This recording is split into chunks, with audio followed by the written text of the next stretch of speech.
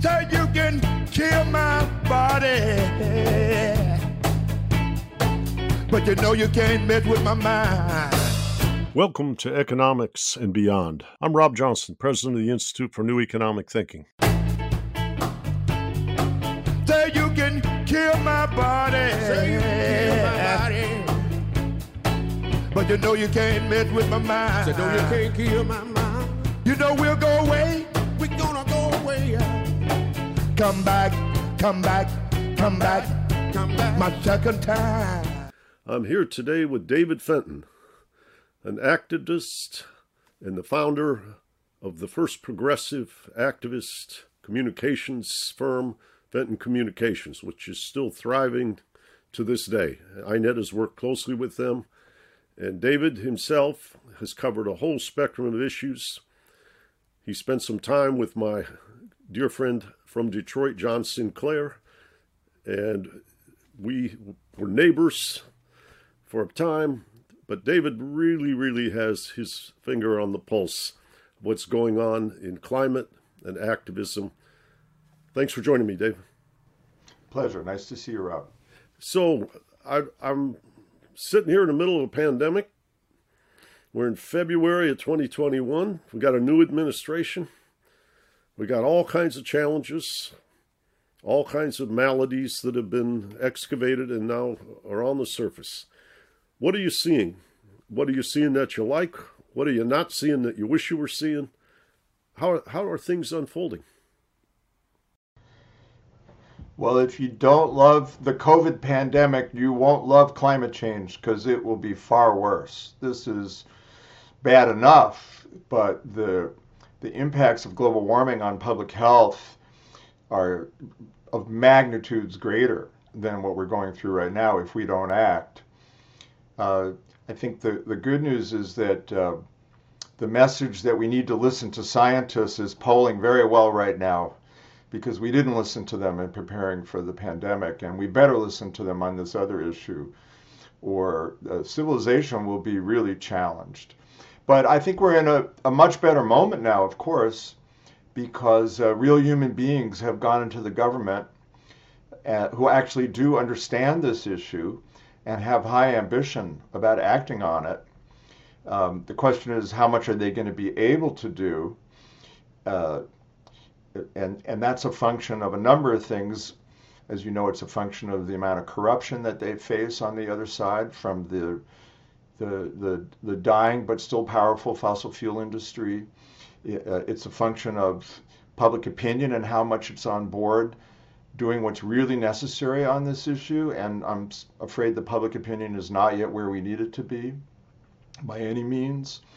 It's a function of the so-called moderate Democrats, in particular, Mr. Joe Manchin of West Virginia, a coal state, who famously, during the last climate legislative debates when Obama first took office, did a television commercial where he shot a gun through a copy of the Waxman-Markey climate bill. That was his statement on it.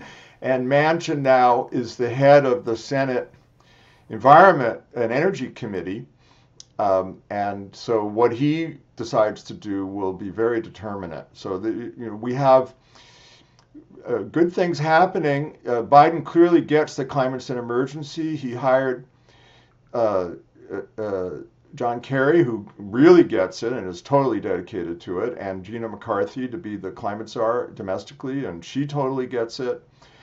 They're making for the first time climate a focus of every aspect of government and foreign policy. So it's really tremendously great change. The problem is that we're in a race against time, and we have very little time. And most people don't really understand why. I mean, simply put, it's because the carbon pollution that we put into the atmosphere today stays there for hundreds and thousands of years. It just doesn't come down on the human time frame. And there's already way too much of it up there. And we're approaching very dangerous planetary tipping points where things may become irreversible. So it's very good change with this administration and the global leadership that they will show. But there's a lot to do and not a whole lot of time. Well, when you look at what you might call the history of climate change up to this moment, what is it that has impeded, or what you might call allowed us to proceed more slowly than we needed to and feel comfortable? Well, the main... What are the missing ingredients to the action we should have taken, and what can we learn from that? Well, we should have started moving to a fossil-free economy when we learned how bad this was in the late 1980s. And by the way, when Exxon learned how bad it was and started trying to confuse people about it, which is very well documented. Yeah, The Merchants of Doubt. Naomi They Oreskes' did. book is That's beautiful right. in that regard. And they hired a bunch of PR firms that had previously spread the same kind of public confusion over tobacco. Mm-hmm. And they did the same thing. You know, scientists don't agree that cigarettes cause cancer. Scientists are in disagreement about whether humans are changing the climate. And most people still think that in the United States. So I think the latest figures from Yale are that only 24% of Americans know that all the climate scientists now agree that humans are heating the earth to our peril. So only 24% know that even now. And when you inform any group of Americans of any political persuasion that all the scientists that know this subject, all the climate scientists agree, support for action goes up 25%. And yet there's no program in the United States to make sure that the whole public knows this. There's very little knowledge about the subject. You know, ask most people to explain global warming to you simply. They can't. In the studies that I've seen recently, people think it's the ozone hole, or we have to do more recycling, or stuff like that. There's very little knowledge. Like a group I work with just did a survey of coastal property owners in Florida. People that own, not developers, people that own, upper middle class houses, $400,000 houses on the Intracoastal. They asked them 3 questions. Is it flooding more in your neighborhood? And everybody says yes. And are you concerned about the flooding? And everybody says yes. And then when they asked, what's causing the flooding? 80% said bad sewage systems and overdevelopment. Only 20% could identify the actual reason for the flooding, which is that we're heating the planet, melting the ice, and raising the seas. This is not something commonly understood even now. Now, polls show majorities want action on this, but only 24% of Americans are alarmed about it. Now think about this. This is the most alarming issue human civilization faces. And yet only 24% of our fellow citizens are alarmed about it.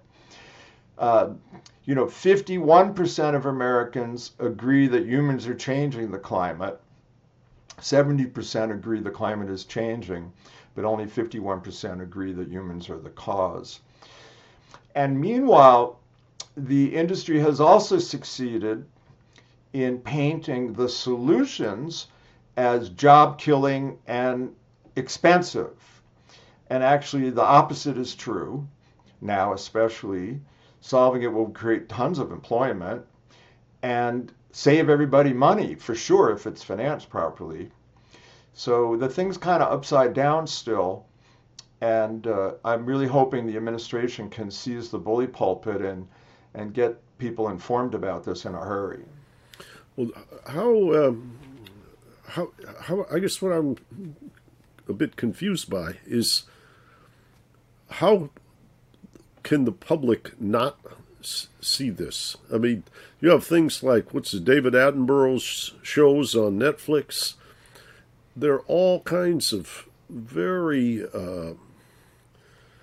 vivid stories in the New Yorker, or The Guardian or places like that, are people just closed off emotionally from seeing what's hiding in plain sight, or are they being Well, confused? there's some of that. Sure, there's some of that. It's a tough issue to get your head around emotionally. You know, the end of everything, doom, especially if you don't understand how to solve it. But remember, Rob, that the Guardian and the New Yorker are not the American public. Those are elite publications. USA Today or would be a... Well, basically, most Americans get their information from two sources: the internet and local television news. God save us all. And television, local and network, until very recently, and still predominantly, doesn't cover the climate issue. When it reports on extreme weather, it does not connect the dots for people to explain what is causing it. And so people don't know. And meanwhile, online, it's a mess. And especially if you're conservative, online, all you'll ever see is that climate change is a hoax. You won't see anything else.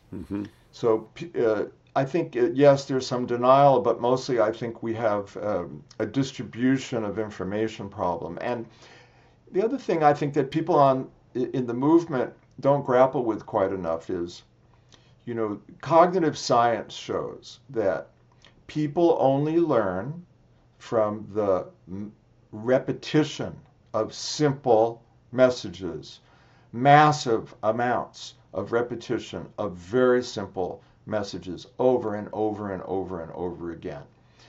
And in our communities of scientists and do-gooders and economists and people who study the humanities, we hate simplifying things and we hate repeating ourselves. But that's what works. Now, we're up against people in the fossil fuel industry and their political and other agents. And most of them go to business school. And they learn marketing and communications, and they have to focus on it. Most of them in their careers to sell services and products, or they don't advance their careers. So it's a natural orientation of theirs. And so in general, they're much more focused on it than we are, and they're much better at it. And they spend money on it, and largely we don't. And it's not because our community doesn't have money to do this. We have lots of money, actually. But we tend to spend it mostly on what I call the supply of policy. Ideas, you know, studies, reports, meetings, conferences. Yes. And those are all very valid things. And as a result, we have we know what to do. We don't lack a supply of policy. We lack demand for policy, and we don't invest in that nearly enough. I remember a gentleman named Rob Stein founded something called the Democracy Alliance years ago and made a presentation where he compared the behavior of left and right think tanks. And I remember him in this presentation saying both sides spend 10% of their money on admin. The left, the progressive side, spent 80% on funding research and 10% on the amplification of research. Right. And on the right, the research funding was 40% and the amplification was 50% of the budget. Yeah, and that's right. The places like Heritage Foundation and others, and they were having a much bigger impact in the years. Rob, I believe, presented this in around 2005, and he was looking backwards 20 years, you know, almost from the time of Barry Goldwater or what have you to the, or Jimmy Carter to the end of the century. And it was really quite marked. And the other thing which you mentioned about going to business school, the boards of those foundations on the left were people with inherited wealth trust funds and academics, and on the right it was business people.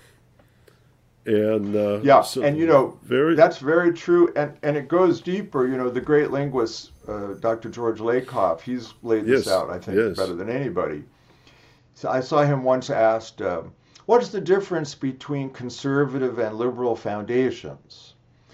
And he said, well, at conservative foundations, the dominant paradigm is preserve the system at all costs because we benefit from it.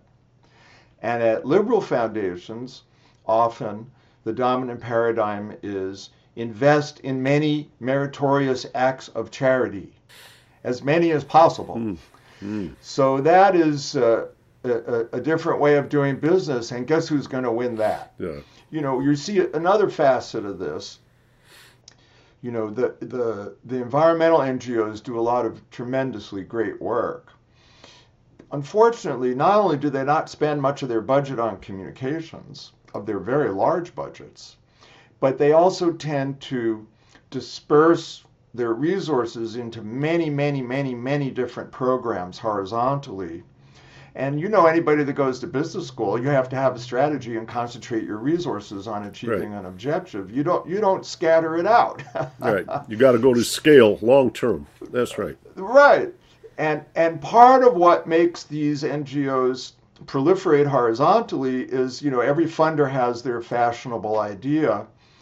And so these groups get funded to do all these different things that wealthy people want them to do rather than, you know, achieve their own focus. Now, there's exceptions to all this. I'm exaggerating for a purpose, but I think it's an issue that we need to confront. But it is changing.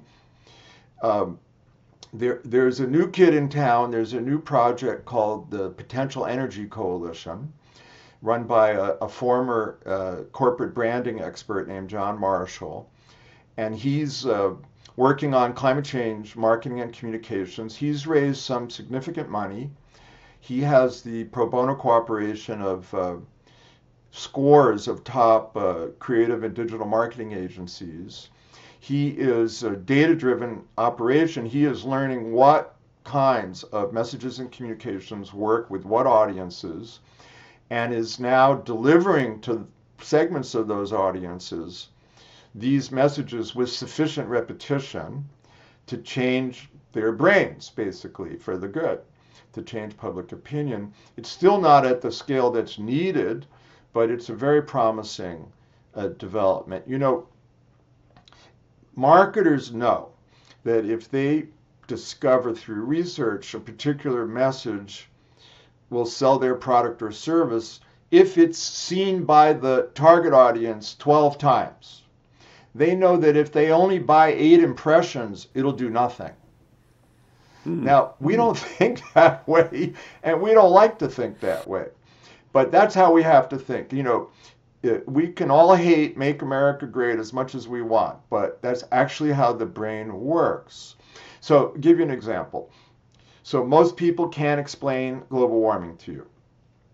I frankly don't like using the word climate change. That's a term that was devised by Republican language consultant Frank Luntz precisely to make it sound like it's not so it's bad. Benign. Yeah. Climate's changed, you know, and hasn't the climate always changed? But there's a metaphor that really works for the public if they would hear it enough, and that's if we've put a pollution blanket around the earth with these emission gases that's trapping heat. And it's kind of like when you were a kid and, you know, your mother would come in the middle of the night and put an extra blanket on you while you were sleeping, and you'd wake up sweating. Well, that's what we're doing to the earth. And the good news is we know how to remove the blanket. We can go to clean energy and change forestry and agriculture, and we'll get rid of the pollution blanket. Now, it really works because the word pollution is universally disliked. It activates brain circuitry that already exists that no one thinks is positive. Whereas when you say things like carbon, you confuse people. Most people don't know what it is. But when you say pollution, everybody says, oh, that's bad. We need less of that. So I think that I'm hoping the administration will simplify this for people, create a lot of repetition of the simplicity, will always tell people that 99% of the climate scientists agree that we can do something about this. I hope they will always emphasize that solving this in the proper way will save everybody money on their electricity, on their heating, on their cooling, because it will. Mm-hmm. And I think if they do that, we'll change the public opinion playing field pretty fast. Yeah. You know, you mentioned a little bit earlier how the conservative foundations talk about, which you might call, keeping the system that we have. Right. And I'm curious if some of the resistance, you know, there's a poet whose work I follow. He's called In-Q. It stands for In Question. In-Q has a poem called Evidence. And the first line of the poem is, you will always find the evidence for what you want to believe.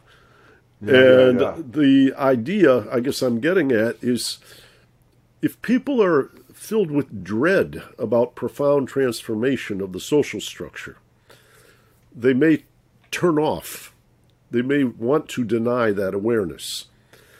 Whereas those who are trying to say the current system, whether they're right or wrong scientifically, the current system is resilient and will be there for you, that may be what they want to believe or want to feel.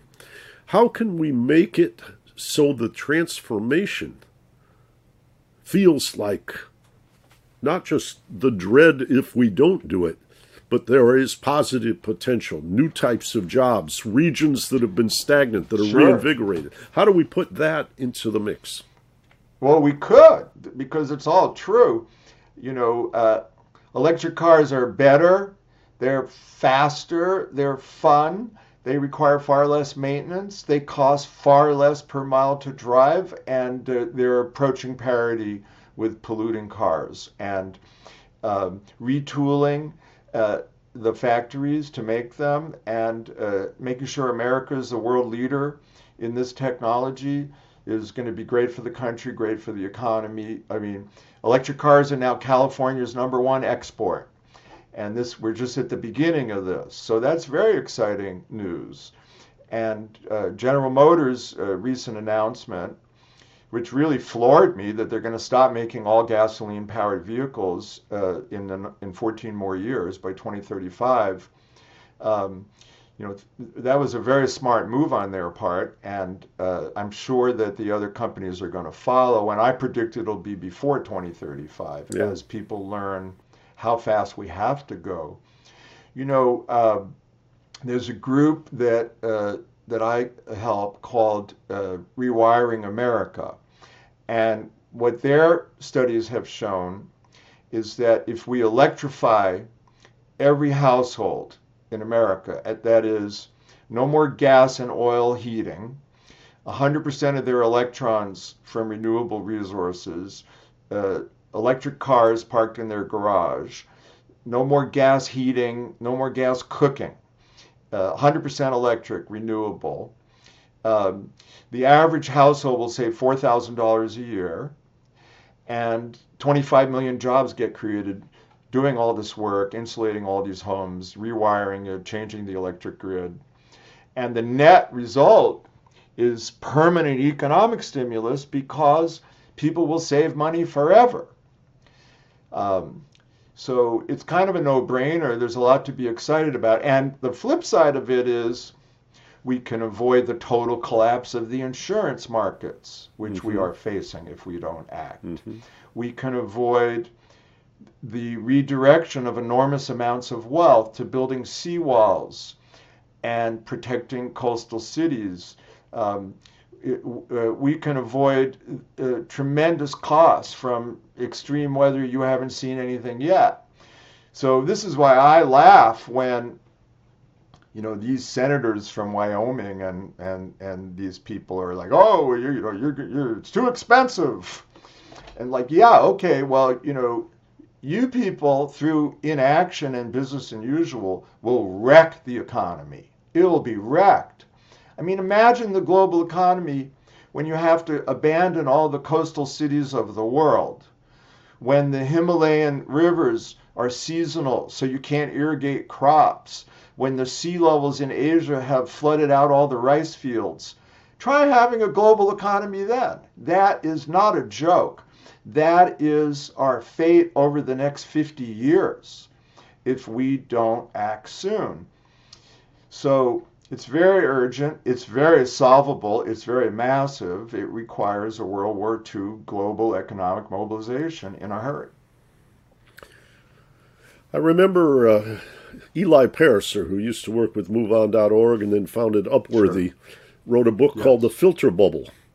Right. And in The Filter Bubble, it was essentially somewhat like what InQ said. People go out and they find what you might call the channels, the sources for information that confirm what they want to believe. And this, as the new movie, what's it called? The Social Dilemma. The Social Dilemma has emphasized how the advertising model, which boosts the revenue of these big internet platforms, is built on that kind of what you might call reinforcement of what you want to believe. They find out what your characteristics are, and the subset of the information they have is transmitted to each side. How do we break out of that? How do we get back to, I don't know what I call it, the fairness doctrine or whatever the how do we create these platters?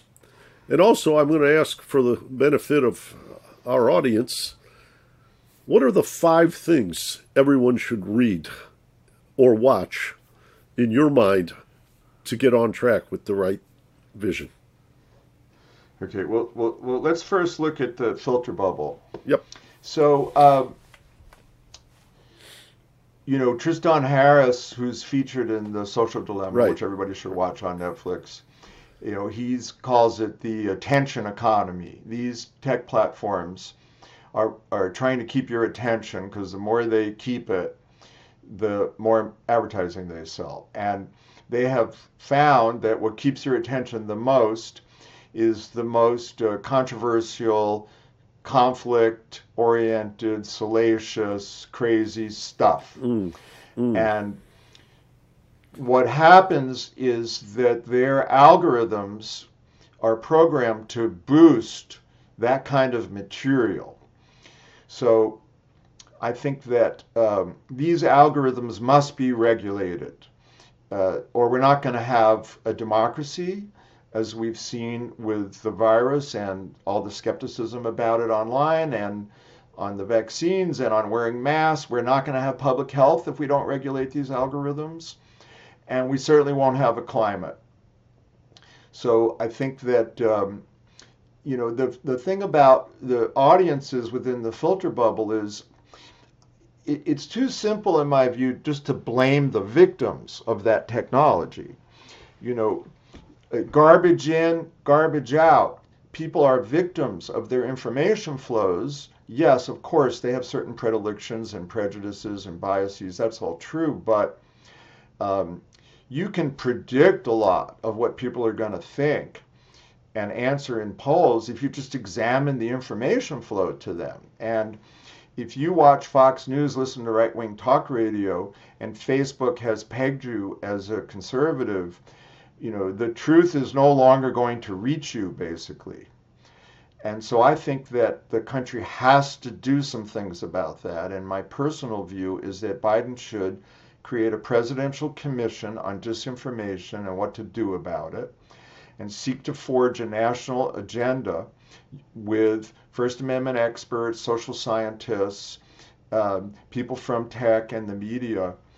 And I think that the algorithms have to be regulated, because again, the problem is not people posting something. Let anybody post any goddamn thing. The problem is the boosting of the crazy false posts to mass audiences so that these companies can make more money and have more power. That's the problem. And yes, we had a fairness and equal time doctrine of the FCC until Ronald Reagan repealed it in the 80s. And we should bring that back. And in my opinion, apply it to cable and hopefully social media. And again, they're imperfect systems, as all regulatory systems are. But the fairness doctrine required that you couldn't present just one side of an issue and keep your broadcast license. And the equal time doctrine said that you couldn't just give all your airtime to candidates of one political party and keep your broadcast license. So in other words, we had those in effect, there'd be no Rush Limbaugh, and there'd be no right-wing talk radio. And had we applied it to cable, which is trickier legally, but I believe could be done, you'd have no Fox News. And you shouldn't. Why should Rupert Murdoch's and Mark Zuckerberg's power and profit be more important than us having a just and decent and healthy society? I just don't accept that. Yeah. That. So, but even on the question of what you have an organization like PBS, and they are not very often very alarming about the climate. They're not. They're certainly better than others, and NPR does a pretty good job. Yeah, that's true. But again, they've been frightened. Republicans have frightened them and pressured them. But it's not just them. Until recently and even now, CBS, NBC, and ABC will almost never say the words climate change. And it's because they're afraid, because they get beat up by the right. And by the way, they don't get beat up by progressives, because we don't pay attention to the media and the right does. So if you're going to be beat up only by one side, what side are you going to be always looking over your shoulder at? Yeah, and with PBS, like you said, the appropriations for keeping them in existence could be threatened by a strong movement, filibuster, blockage, whatever, that comes from the coalition defending the fossil fuel industry. It has a very small audience. The real issue is ABC, NBC, CBS, which while they have less audience than they used to, their combined newscasts still reach 35 million people. And they're getting better. There's this effort called Covering Climate Now, and certainly CBS and NBC have improved. ABC has not. And I've been urging environmental groups to go after Disney, which owns ABC, and insist that they do a better job of this. And hopefully that'll happen. Yeah. Now, you asked me what people should read. Yeah, if you said they tuned into you and we're talking about false information, this and that, and you want to go right to the bullseye with this audience, what are the things that they should read, listen to, or watch? Well, there's a great new organization called Science Moms, sciencemoms.com or .org, I forget. It's climate scientists who are mothers, and they're posting clear, accurate information in a very accessible way. So I would look at that. Elizabeth Kolbert's writing in The New Yorker and her books, Kolbert, Kolbert, they're among the best things ever written about this. Totally accurate, totally reliable. So that would be a good place to go. The New York Times news side does a great job of covering climate change. Unfortunately, the opinion side does not yet. And I hope that will happen. So the stuff in the New York Times science section is completely reliable and very good. And some of the graphic material they're doing online about climate change is really outstanding. The refugee problems, all of this. On the solution side, there's a paucity of good material, but the best organization to follow in that regard is the Rocky Mountain Institute, rmi.org. RM like Mary, I.org. And they're at the forefront of showing how you can transform to a carbon-free energy and materials and transportation economy in a very positive way for the economy. Was that Amory Lovin's organization? Well, he founded it, yeah. Okay. See, now take Amory Lovin. So Amory has a house he built in the 1980s at 7,000 feet in Snowmass, Colorado. That house has a big greenhouse. He grows 2 banana crops a year at 7,000 feet in the cloudy environment in Snowmass, Massachusetts. He calls it the banana farm, in a house that has never used a drop of fossil fuels of any kind.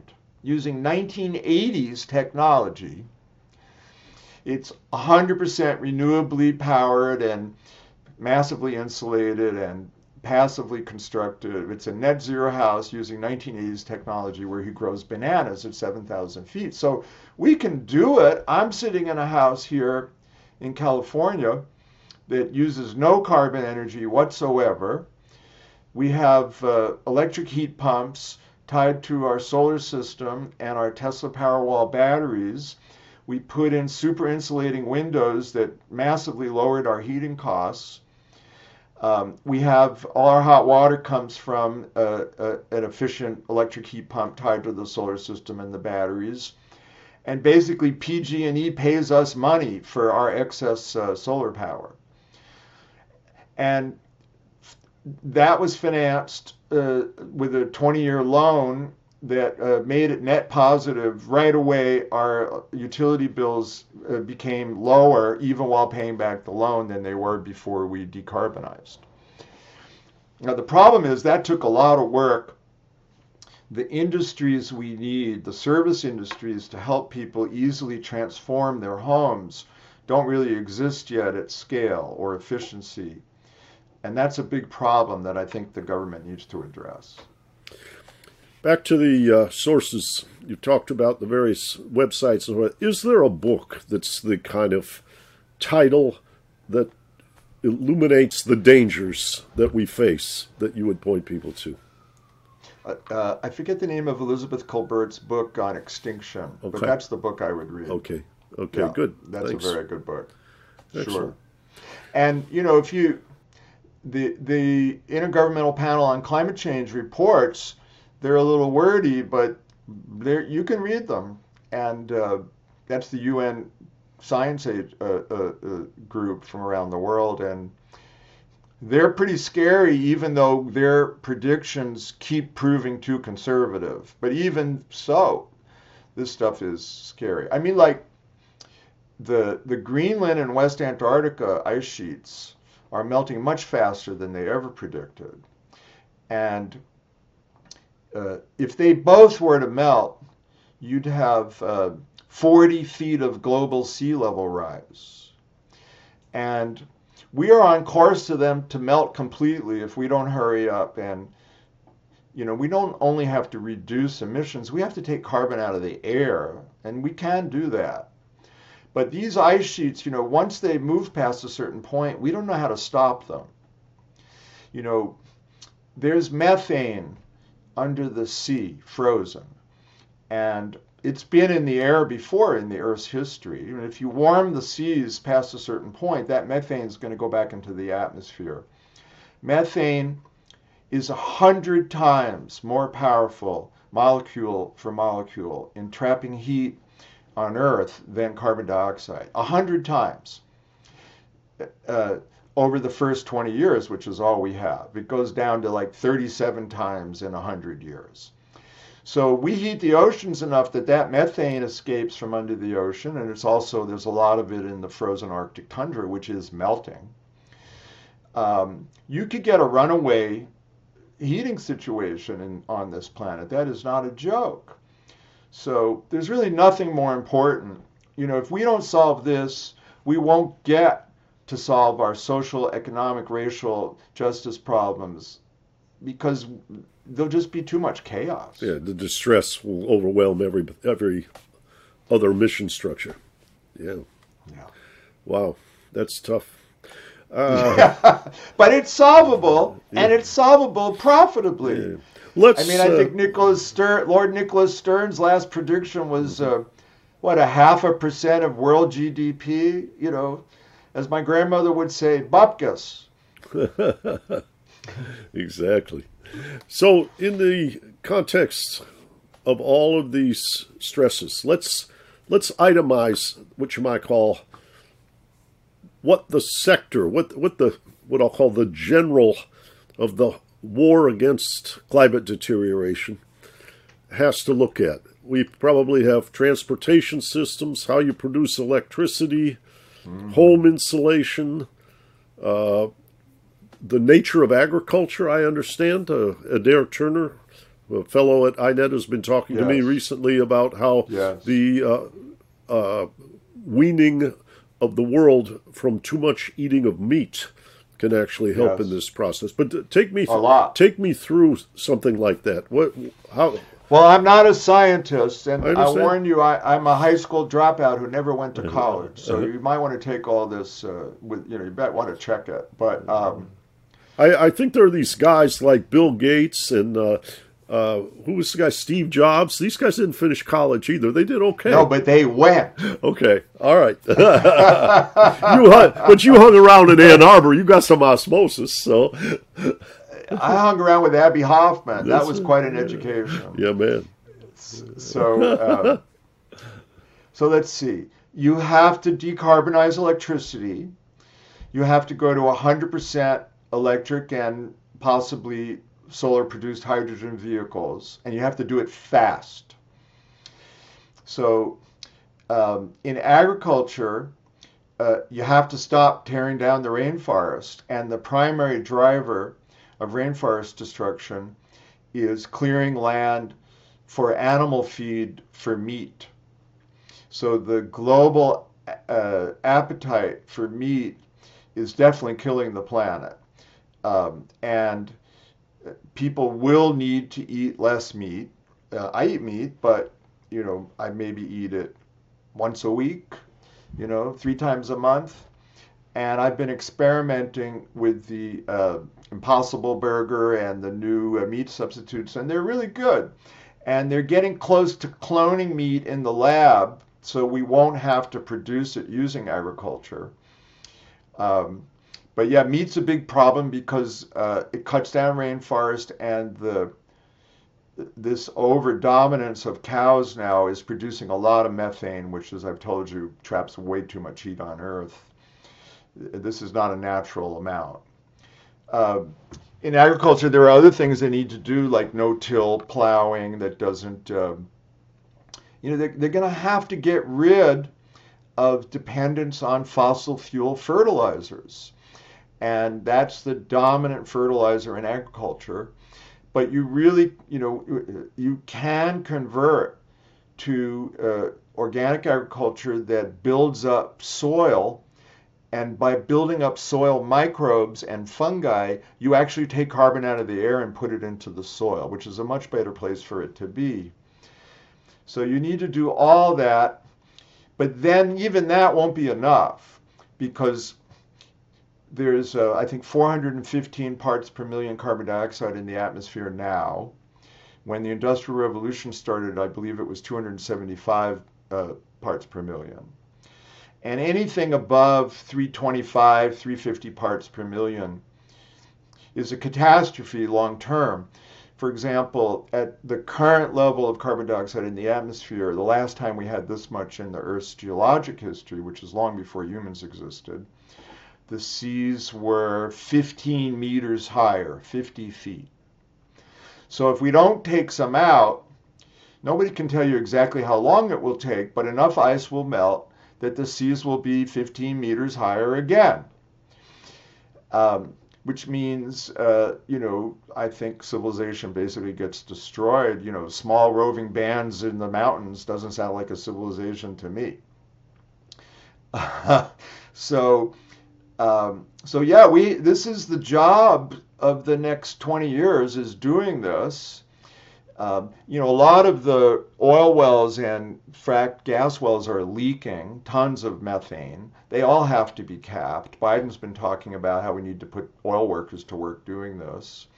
So yeah, all of the above. It's a massive restoration, transformation project. But you know better than me, Rob, and people in your audience, doesn't every major infrastructure wave in history set off great periods of prosperity? The interstate highway system, the Roman roads, the Erie Canal, the internet. Yes, I would. Infrastructure transformation is a great thing.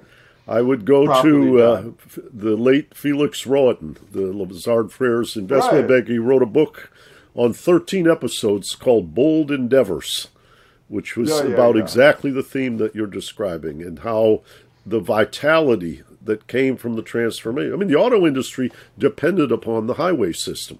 That's right. So the construction of the systems, what we call the public goods, and then how the private sector reacts in a complementary way with an E to take advantage of those platforms.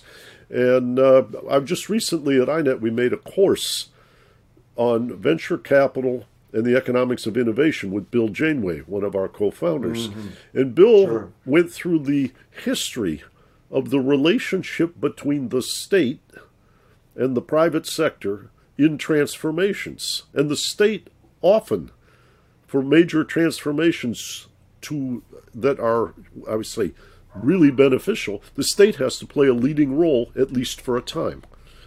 Yes. The advent of the internet, the so-called Silicon Valley revolution, is underpinned by people like DARPA, the NSA, the intelligence community, and others.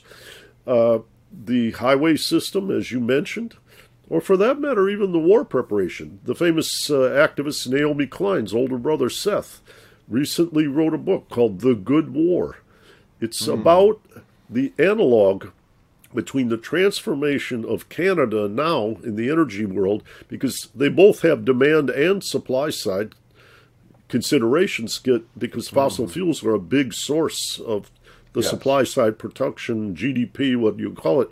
I believe that Canada is one of the 6 largest energy fossil fuel producers in the world. It is. So they need a big change.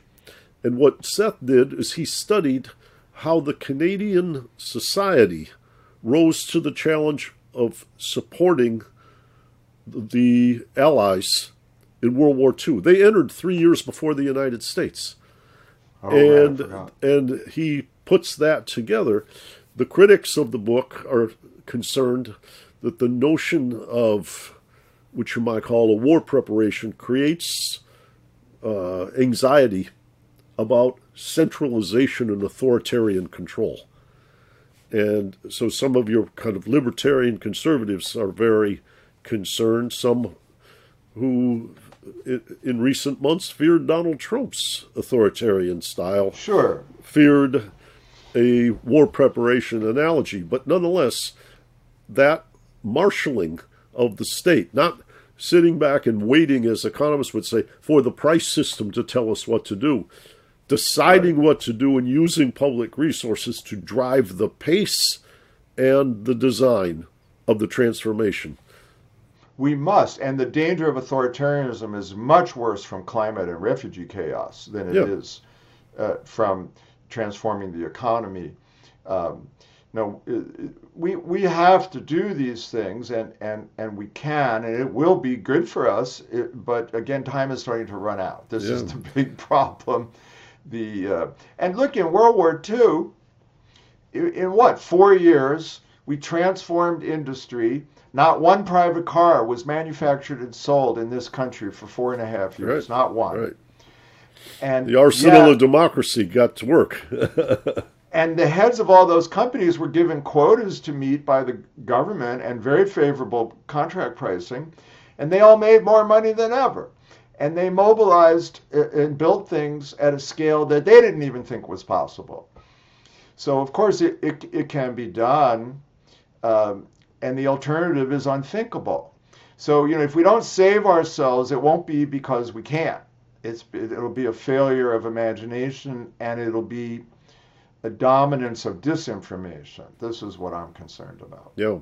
Well, I think the analogy of state-led preparation for war, you could almost imagine climate change as like a Martian attack on Earth. Yeah. And exactly. If a UFO came down, we'd probably mobilize together pretty quickly. A friend of mine wrote a book about the psychology of global warming. He called it "Don't Even Think About It: Why Our Brains Aren't Wired for Climate Change." And he said, apropos what you were talking about this in here, he says, so imagine this scenario. The story comes out that the CIA has discovered that the North Korean government is pumping a dangerous gas into the atmosphere that is raising global temperatures and causing extreme weather and melting ice and flooding our cities. What would people say? Go deal with those MFs. Do something. Yeah. And then you say, oh, that's global warming. Or, scientists have discovered a giant asteroid headed for the Earth. And it's going to hit in 10 years and wipe us out. What would everybody say? Get those rockets up there and knock that thing off the course. That's right. But for various reasons, the thing about carbon pollution is you can't really see it, you can't taste it, you can't see the enormity of how much we've put in the atmosphere. It appears to be a future rather than a present risk, which is not true, but that's how our brains are perceiving it. So we're not acting. But I actually am very old-fashioned. I have a lot of faith that the majority of the American public and the global public, if they actually knew about this enough in simple and accessible terms, would demand that we act. And the big part of the problem to me is the public is not sufficiently informed about this, so they are not demanding action. I want to take exactly what you said to a new frontier in this conversation. We have seen the exploitation related to globalization frighten a lot of people, feeling like governance is in tatters, and it has spawned a reaction, a nationalist reaction. It is, in my view, absolutely essential that nations cooperate for the global public good in meeting the challenge of climate change. You take a poor country like India. People need food, they need employment, they need health care, and they burn a lot of coal. And so what we now have to do is get to a place where the world comes to for the financial aid of India to transform their energy structure, not just for the Indians, but for the air that you breathe in Norway. Yeah. And right. So, in other words, we have a stake in their succeeding. We do. And we should join them. This is going to require a restarting of the notion of the importance of global cooperation. When, after WTO and trade and all these other things and the U.S.-China rivalry, things have really been on an unraveling trajectory for quite a bit of time. Well, I think you're probably going to see with John Kerry now, the International Climate Global Envoy, a big focus on getting cooperation with China and on exactly this. But this is also why it's important that people understand or be taught the simple truth about this, because you put carbon dioxide in the atmosphere from anywhere on Earth, it doesn't matter where it comes from, it traps heat for all of us. And so we have to help these poorer countries transform. And what drives me crazy is that if we did it properly, it would be good for us. They'd buy a lot of our stuff, and their economies would grow, and they could pay a bunch of it back. Mm-hmm. So, now the Chinese are a big problem right now because as they wind down their domestic coal industry because of air pollution, they, I'm afraid, are exporting coal plants to the third world to keep their state-run enterprises going in the coal sector. And this is frigging suicide. It's suicide. And I'm sure some of the Chinese leadership know this, so hopefully there'll be more debate about this now as Kerry starts trying to engage them again. But yeah, and by the way, India is moving to solar very fast because solar is now the cheapest form of energy on Earth. And by the way, it is guaranteed to keep getting cheaper. There's a Moore's law in electronics manufacturing. And it says that every time volume of production orders doubles, prices go down 18%. And this is what's been happening for years now with solar, and it's now happening with batteries, and it's happening with wind. The more, as Amory Lovins likes to say, The more of these things you order, the cheaper they get, and the cheaper they get, the more of them that you order. So Yeah, this it's is a virtuous Yeah. cycle. Yeah. And we're not anywhere near the end of it. It's just crazy not to do these things because it will result in very cheap energy. And once the batteries are cheap, which is coming, then the storage issue goes away. And I'm sure, by the way, that that's Elon Musk's strategy. He's out to replace the utilities because a lot of people just be able to produce their own power in their own house and store it in their own house and feed it into the grid. Yeah, I think Elon Musk has done more than anybody on this. The cars are amazing. I just wish I just don't know about his Mars thing. I mean, let's save Earth. The likelihood we're going to survive on other planets biologically is low.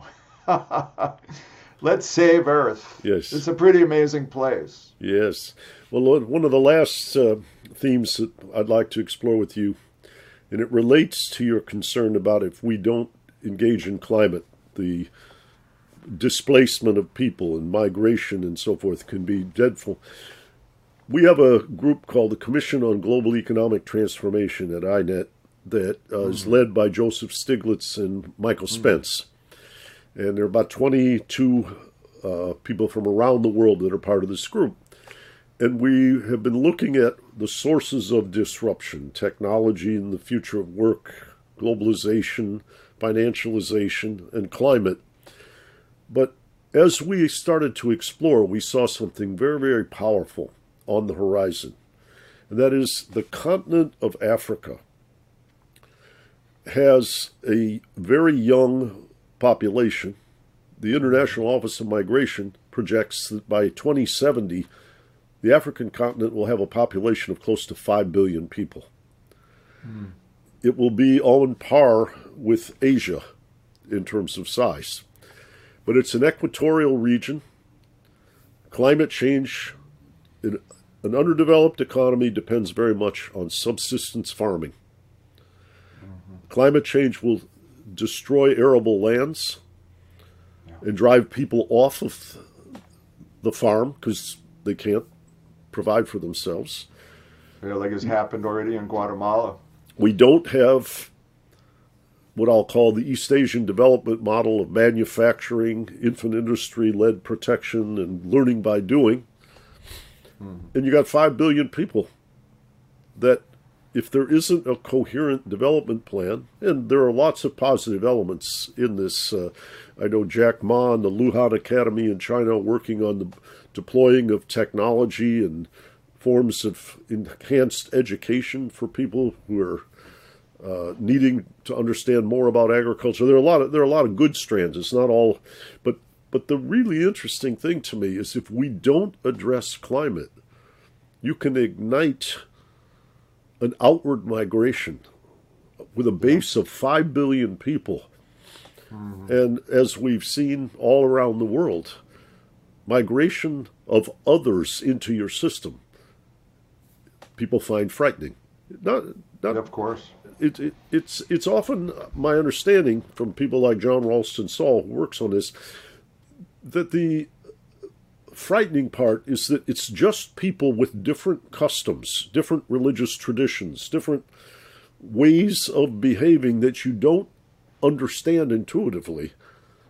And as they get to be larger in your system, people become afraid, they become hostile, polarized, and Sure. but the magnitude of what climate change can do to ignite global migration out of Africa is really, really a powerful scenario that adds to many of the things you brought up tonight about why we have to take big, decisive global action now. Yeah. Yesterday It's and almost, now. it's almost impossible to really grasp how the magnitude of the suffering that we're going to cause if we don't act.